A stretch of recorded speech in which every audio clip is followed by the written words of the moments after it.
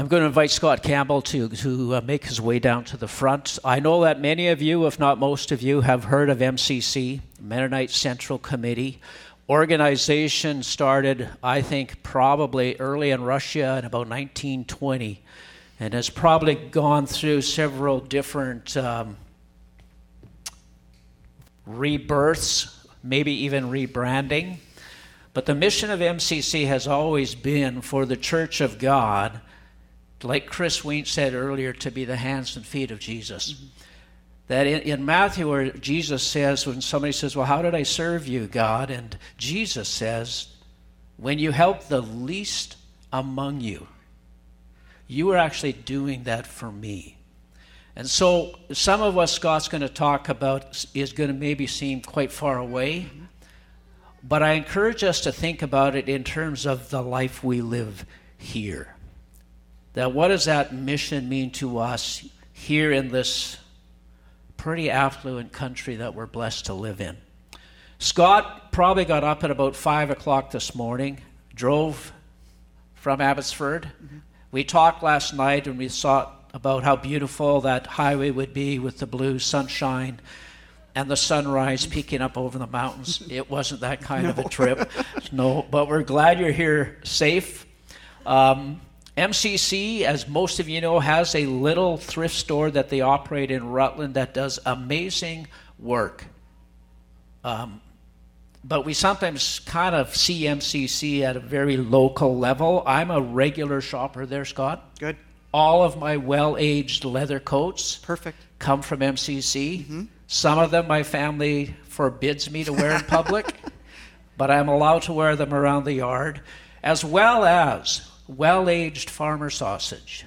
You get it at the thrift store? We get that at the thrift store. Behind the counter, in a freezer, there is well-aged Mennonite farmer sausage. You have to know a password or something to get to that? Almost. There have been many times where I've come into MCC, come directly to the counter, and I said, you know what, I'm out of farmer sausage. And people who are lining up beside me with their other items say, they sell sausage? Sell sausage here? And I say, yeah, it's the best sausage in the world. Anyway, MCC and the money raised from that thrift store, many other thrift stores, and through donations of people of God, do incredible work around the world. And Scott, I just invite you to share what that looks like. And God bless you as you share with us this morning. Thank you. Thanks, Doug. Well, good morning, everybody. Oh, we can do better than that. Good morning, everybody. That's a church. It's a real great privilege to be here this morning. I was saying to a number of folks, this church reminds me of a church that my wife and I were in for years and years and years when we were first married. We met in a school gym that church had for 40 years. There was a great mix of people who were young families, people who were more mature.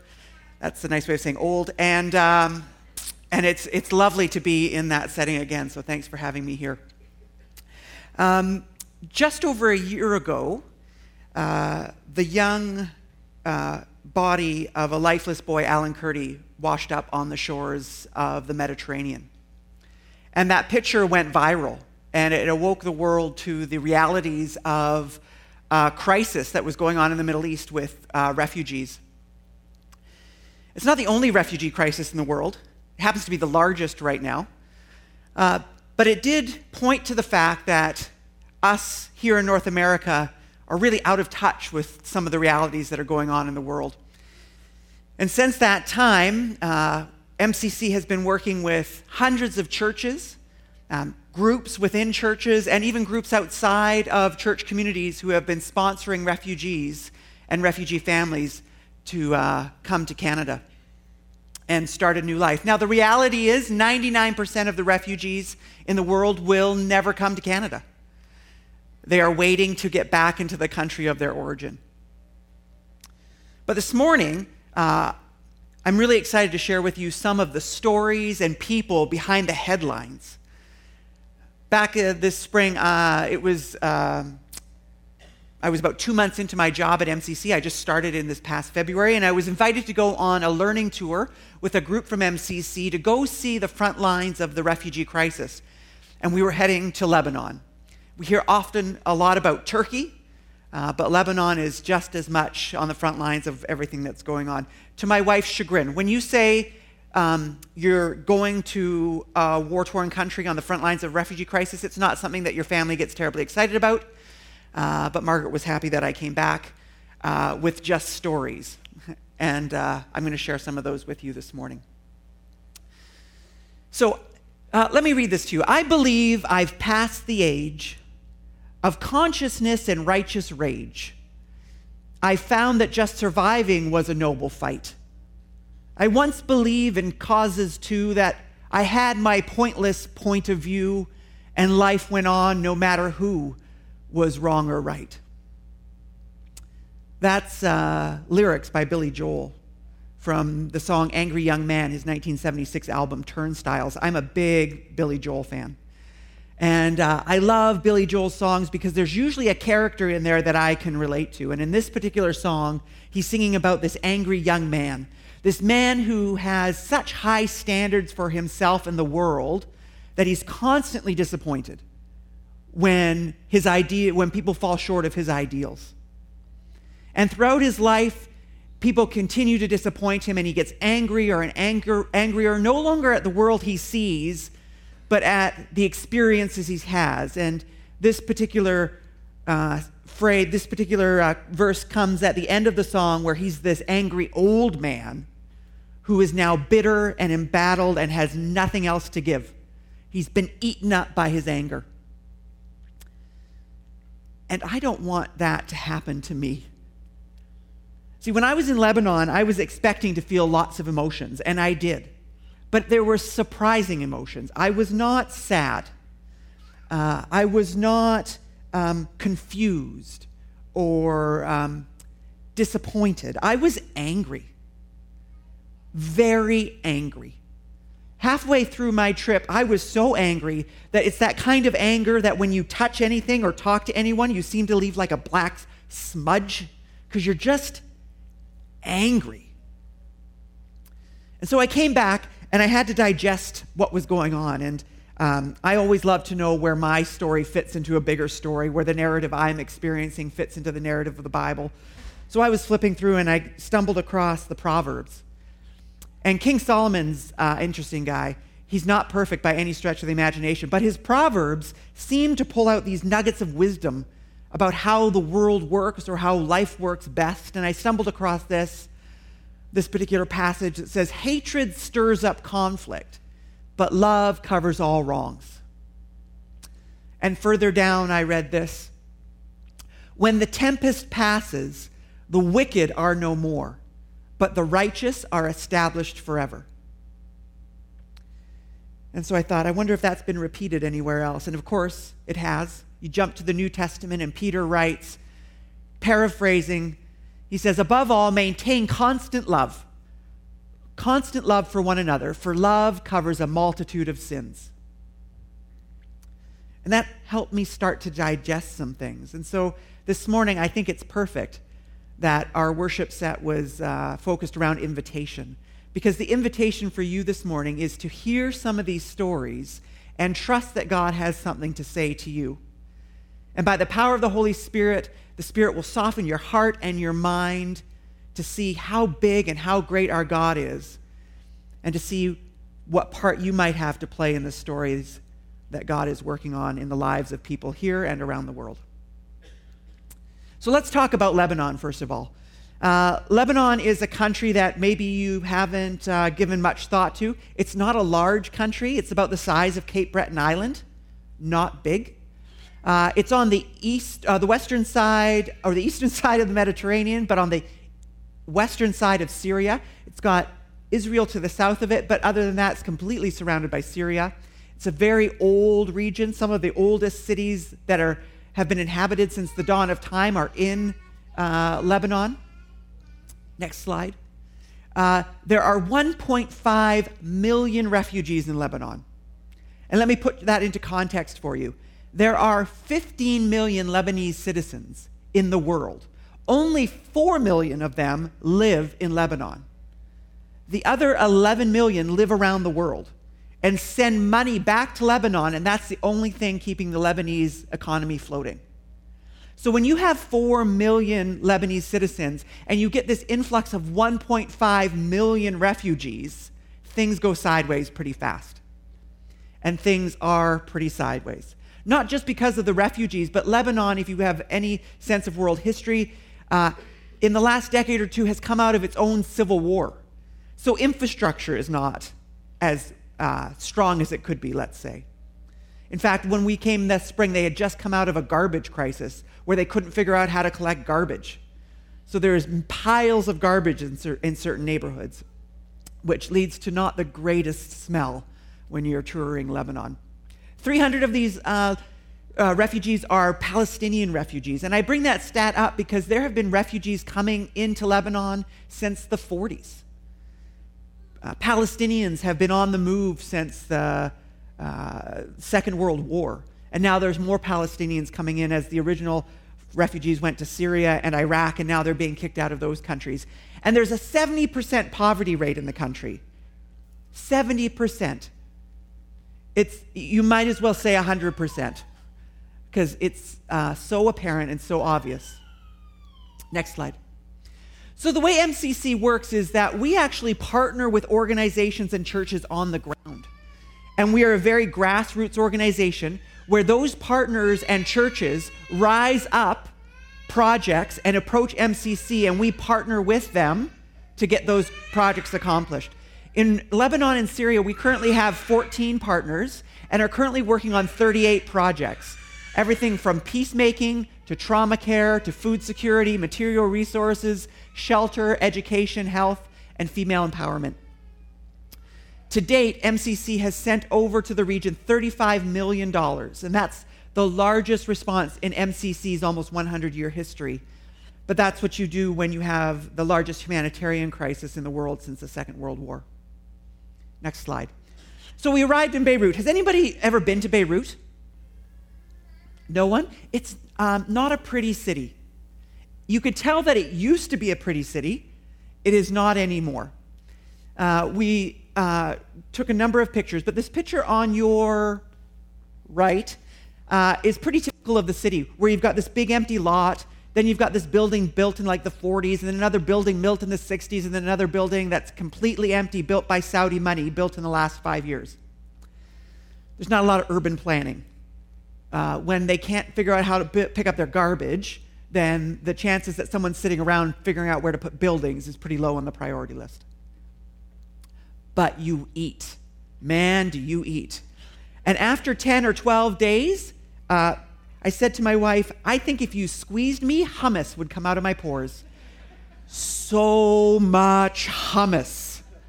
So much so that when my dad picked me up at the airport to drive me home, I said, can we please get a hamburger? I just needed to flush some of the hummus out of my body. So on day one, we went to the Near East School of Theology. We needed to get some context of what we were going to witness, and this is Dr. Shabra. He is the president of the Near East School of Theology. Do not let anyone tell you that Christians are not present in the Middle East. They are very present. Very, very present. And the last thing that will help them is for us to continue to talk about the fact that they're not there. They're very there, and they need our support and our help. Dr. Shabra is the president of the Near East School of Theology. He teaches pastors and lay people from around the Near East. And he gave us a bit of context about the political and the history of Lebanon. And it's crazy. In fact, later on in our trip, we had another person ask us, so do you have a good sense of what the government and the history of Lebanon is? And we said, we do not. And they said, good. Because if you did, somebody's lied to you. Because those of us who live here do not have a handle on the government or the history of Lebanon. So if you think you've got it after 10 days, somebody is telling you the wrong thing.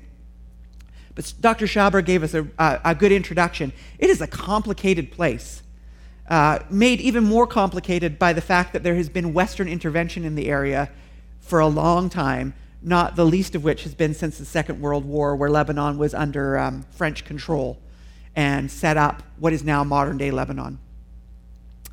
This is Father Walid. Father Walid is a Catholic priest in Syria. He works south of Damascus, and he and 7 other fathers care for 2,000 people who are displaced because of the war. And MCC was so important to him that he risked crossing the border out of Syria to come to Beirut for the day and then go back. Now, getting out is not the issue. Getting back is the issue. But Father Walid thought it important enough to meet with us. He didn't speak English, so he had a translator. Oh, jump back one. Thank you. And at one point, Father Walid was telling us his story, and he just broke down crying. And he spun his chair around. He's turned around for about 30 seconds, composing himself. You can see his shoulders heaving, and he turns back around and just keeps talking. Father Walid is tired. Father Walid, for 3 years, has been caring with 7 other fathers for 2,000 people whose very existence depends on Father Walid's ingenuity. And Father Walid's tiredness doesn't just come from the 3 years. Father Walid's tiredness comes from projecting what's going to come in the future. And the challenge is Father Walid does not know what's going to come in the future. We were reminded time and time again that these things don't end quickly. They can go on for decades. And Father Walid doesn't know how much longer he can sustain this. MCC works with Father Walid, providing food and food vouchers for those 2,000 people, and Father Walid is very thankful for those of you who support MCC and the work of MCC in the region. This is a dispensary. It's like a walk-in clinic. MCC supports this dispensary as well. This is Liza and Grace. Liza is a nurse. Grace is a social worker. These 2 women, along with a rotation of doctors, run this clinic. They serve 1,700 families through this clinic. And that's not the walk-ins. Those are the people who are on their list. There's another 700 people on their list. And they serve a neighborhood mostly of refugees. And some of the more important work they do is around trauma care. As you can imagine, if someone came into your home in the middle of the night and told you you had 24 hours to get out, and you had to leave your home not knowing what you were going into and when you would ever come back, and seeing atrocities as you go, the level of trauma is quite high. So MCC supports a trauma care program through the dispensary, and Grace runs that trauma care program. Next slide. While I was there, one of the things that I did every day, I really love stories. And so at the end of our long days, we'd usually start around 8 in the morning and go till 9 at night. And I'd just stop and spend an hour and a half just writing a blog post, just so I could capture my stories as I understood them, but also to share them back home. So they're on the MCC website. But I brought one story with me today that just kind of summarizes my experience with some of the families. So this picture goes along with this blog post, so I'm going to read it to you now. This blog post is called Malad. I can't tell what I'm smelling, but it's not good.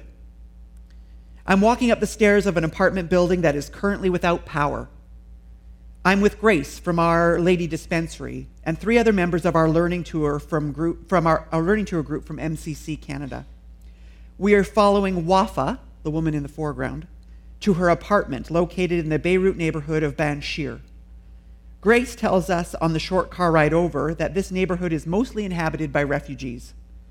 Rent is cheaper than the other areas of town, and that's the reason that Wafa, her husband, her 3 kids, and her 2 in-laws have moved here from another apartment that they shared with her brother.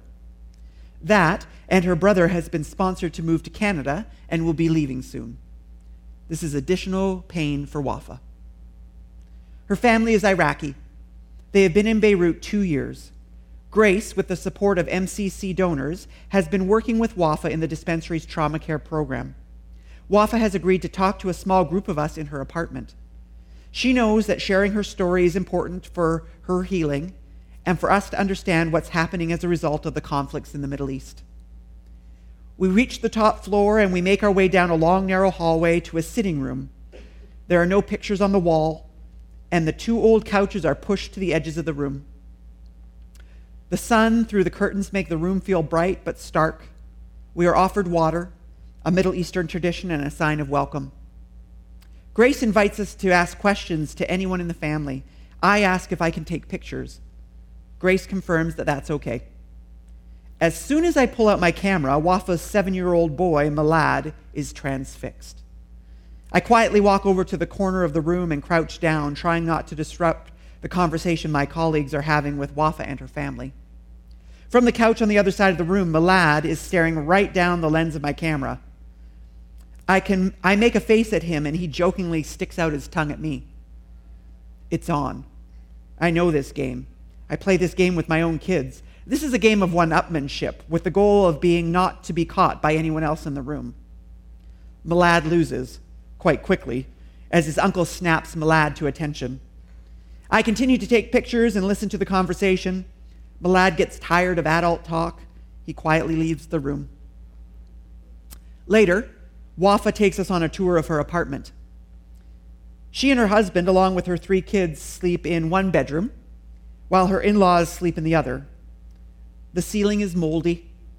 The small kitchen is worse. I think to myself that if I had to, my family and I could make this space work as a temporary home. But this is not temporary for Wafa. As far as she knows, this is the new normal for her and her family. She has a desire for something better, a new life outside of Iraq and Lebanon. But it's not accurate to say she has hope. In Iraq, her husband was a mechanic. Her kids did well in school. They had what they needed and life was good.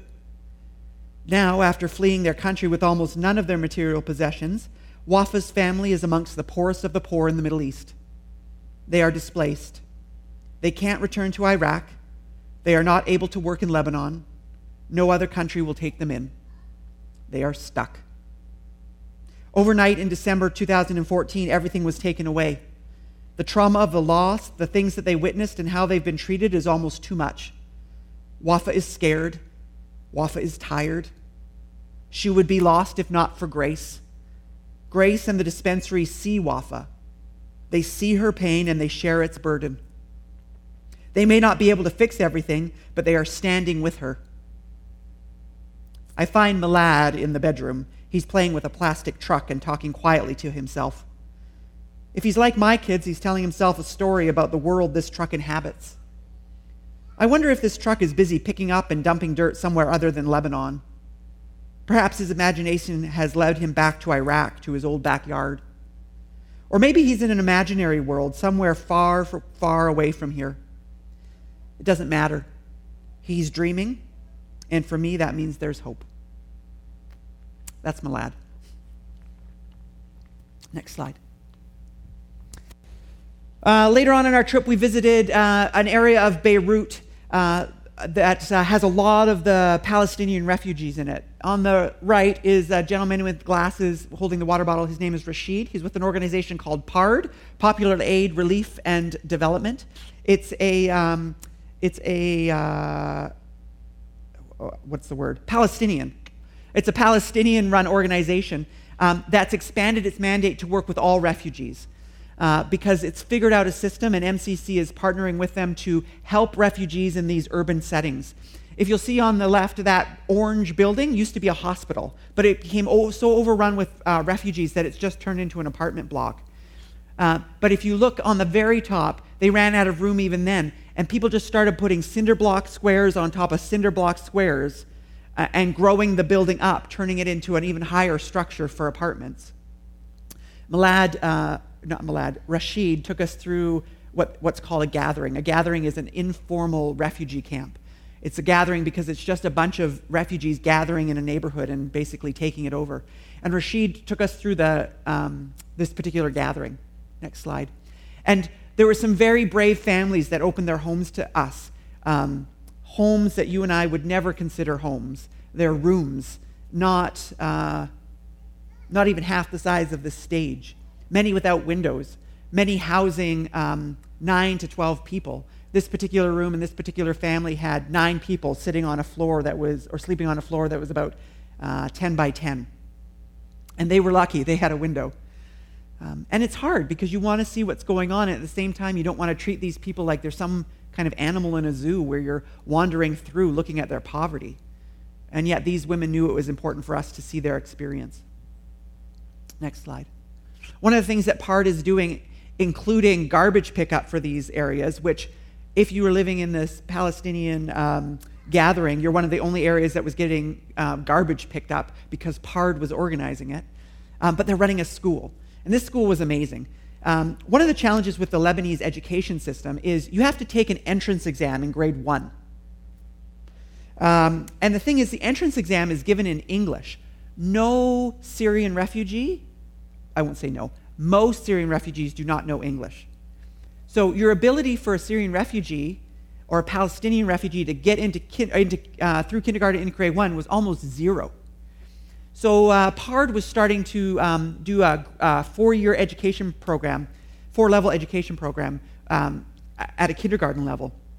And they were being so successful that this last year, they graduated 75 kids out of their kindergarten, and all 75 made it into grade 1 into the Lebanese school system.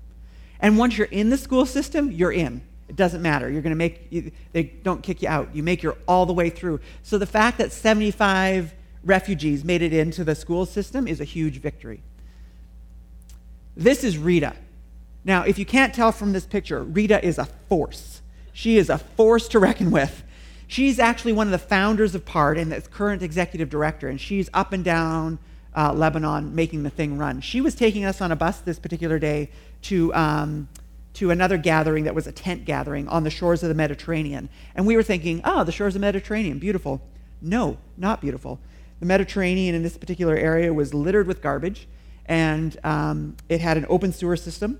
And this particular gathering of tents and makeshift houses was right on the beach, so much so that the room that we were in here in this picture, when the waters get high, it gets completely flooded, like by 3 or 4 feet. We were there at a time where there wasn't. Oh, jump back, sorry, my hands. I'm looking like I'm going, but I'm not. I'm just a hand talker. This group of women were remarkable.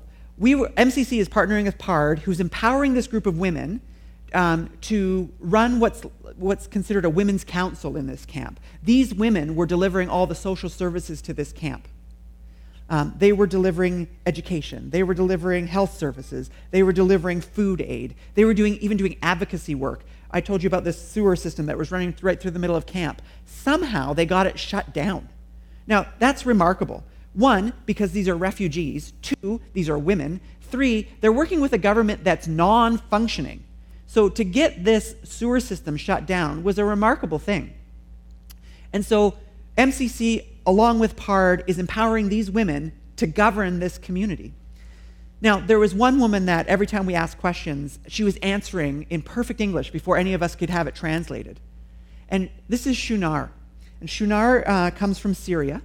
And I asked if Shunar could come outside with me. And I said, Shunar, your English is impeccable. Where did you learn English? And she said, well, I did my undergraduate degree in English literature. Would you like to discuss Hamlet? I said, I have a theater degree, and I should know Hamlet, and all I remember is there's a skull and people die. And so I was like, no, but I'll talk. I said, so what were you doing when the war broke out? She said, well, I was doing my master's in IT. And it hit me. These people are us.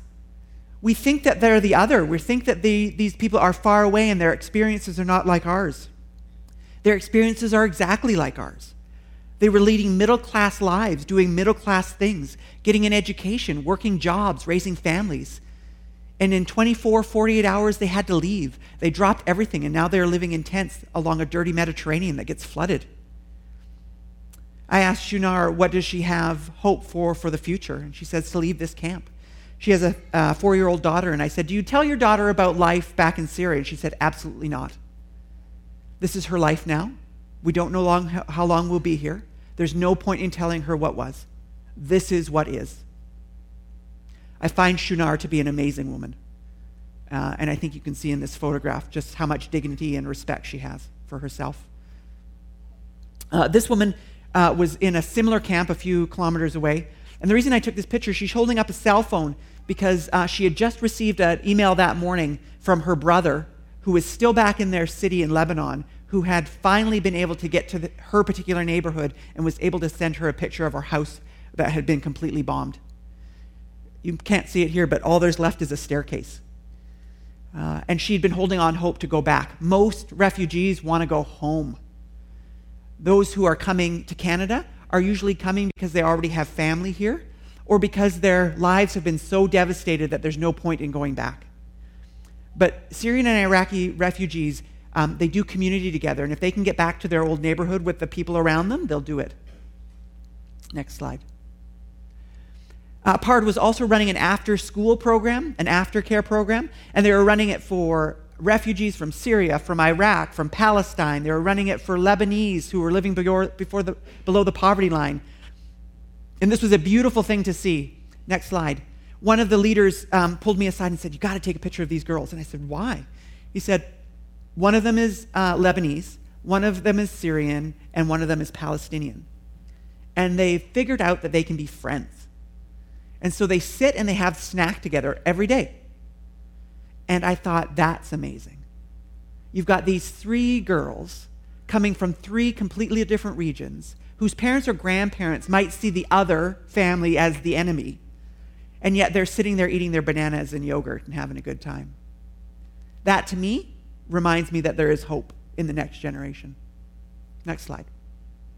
We traveled north to a valley called the Bekaa. If you've ever been to the Fraser Valley, it's very similar, except much higher. The Bekaa Valley is at the height of the summit of the Coquihalla, very high, but very fertile lands. And the day that we traveled, there was municipal elections, and there was the army was out all the time, but they were out in force. And you're not allowed to take pictures of the army, but I don't follow rules very well. And so if you look, if you look to the picture on your right, no, your left. If you look, looks like I'm taking a picture of someone in the bus, but if you look through it, there's a tank. And there were checkpoints everywhere on this day because they didn't quite know what was going to happen with the elections. And in the Bekaa Valley, the biggest town there is called Baalbek, and it's quite an ancient town. And the town there, the leading government is Hamas. Anyone know a little bit about Hamas? So Hamas is has been designated as a terrorist organization, but the way you win the hearts and minds of people is you govern well, and they govern very well. The road that we drove into, paved by Hamas. The social services in the Bekaa Valley, sponsored by Hamas. So who are they going to elect? Hamas. This town was actually 12 kilometers away from the Syrian border. Next slide. These are stories you tell your wife when you get back. These are not stories you tell your wife in an email from Lebanon. So this is elections. I put these 2 pictures together because there was this group of men. Everyone there smokes the hookah, right? Right? Everyone smokes the hookah. I was waiting to see a 3-year-old kid on the hookah, but there's just everybody on the hookah. So I'm sure that these men would have gone to this hookah place afterwards and smoked the hookah. Next slide. I also put these 2 pictures together because, as I said, Baalbek's a very ancient city. There's Roman and Greek ruins there. And on your left, this is a stop to be seen that everyone wants a picture of. But on the right, that's a site to be seen that nobody wants a picture of. That's called an ITS, an informal tent settlement, where hundreds of refugees have just set up tents in a farmer's field. And we're so close to the border that this is likely a whole community that got up, left Syria, and planted themselves in this field because they know that there's power in numbers. And so they are likely paying rent to this particular farmer and living in a tent. Next slide. And I said we're up, this area is really high in elevation, so it gets quite cold in the winter. So MCC is working with an organization in northern Lebanon to rewrap all these tents and to provide them with kerosene heaters and food vouchers. And along with the Canadian government, this last year, MCC funneled $3 million into to this program up north, which meant families like this who live in very small tent, 2x4 wrapped tents, have heat and food security. Next slide. If you see the blue tent, that's an MCC wrapped tent. Next slide. These are what the tents look like if they're not wrapped. They're just thrown together.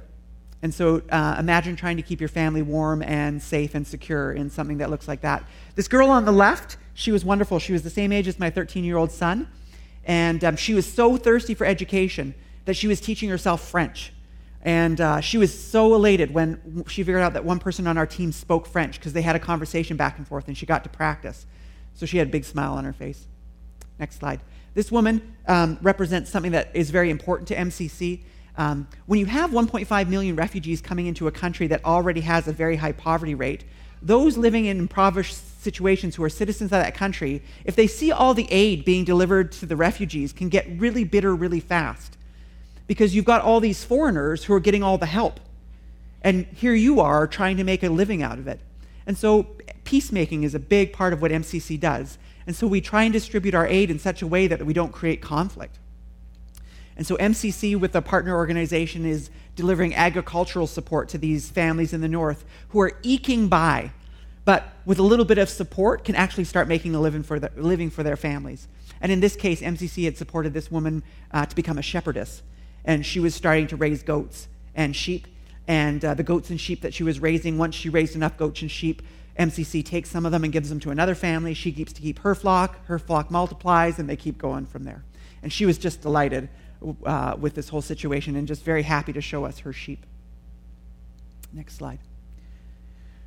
So these are some of the stories. These are some of the people behind the headlines.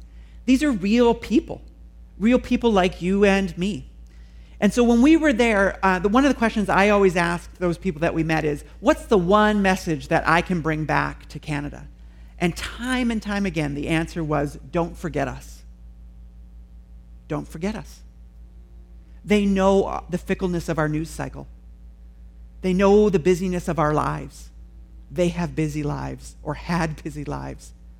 They know that Alan Kurdi's body washing up on that shore is only going to play for so long. But this is not ending. This is not going away. And so if you're sitting there saying, so what can I do, Scott? This is something I need to respond to. I have a simple answer, a very simple answer. It's remember these people. Simply remember these people. And whatever that means to you, I challenge you to remember these people. Maybe you remember them as a people group as a whole. Maybe you pick someone from these stories that I've just shared. But remember them. One of the things I brought with me today are these boxes. There are My Coins Count boxes. This is a program that we run through MCC. This is really great for families. I have one of these. I have 3 kids, and we leave this on our kitchen counter. And on Sundays, we put it on the table when we're having dinner, and we just talk about some of the things that are going on in the world, because it's important to share these things with your kids. They're never too young to start sharing what's going on in the world. And in this case, my kids dropped the coins into this box. This one's empty. And they're collecting coins for a year.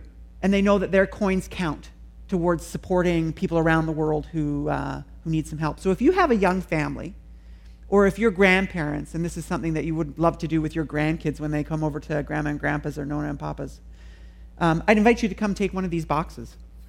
It's that simple. You can register your box online at MCC, and we start sending you information about where your coins are going and stories, some of which I've shared today, and new ones that will emerge over the year about how your coins are going to be working to support people like Shunar and Father Walid and Dr. Shabra and Rashid. So I'd invite you to pick that up. It's a good way to remember these people and maybe some of these individuals that I'd shared with you today.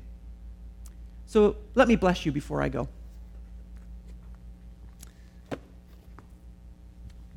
So brothers and sisters of Creekside, receive this blessing. May our good and gracious God, who is full of love and hope and peace, may he remind you today by planting a seed in your heart. May he remind you today of his great and extravagant love. And may the Holy Spirit soften your mind and heart that you may respond by sharing God's good and gracious love and working for peace and justice around the world. Amen. Thank you.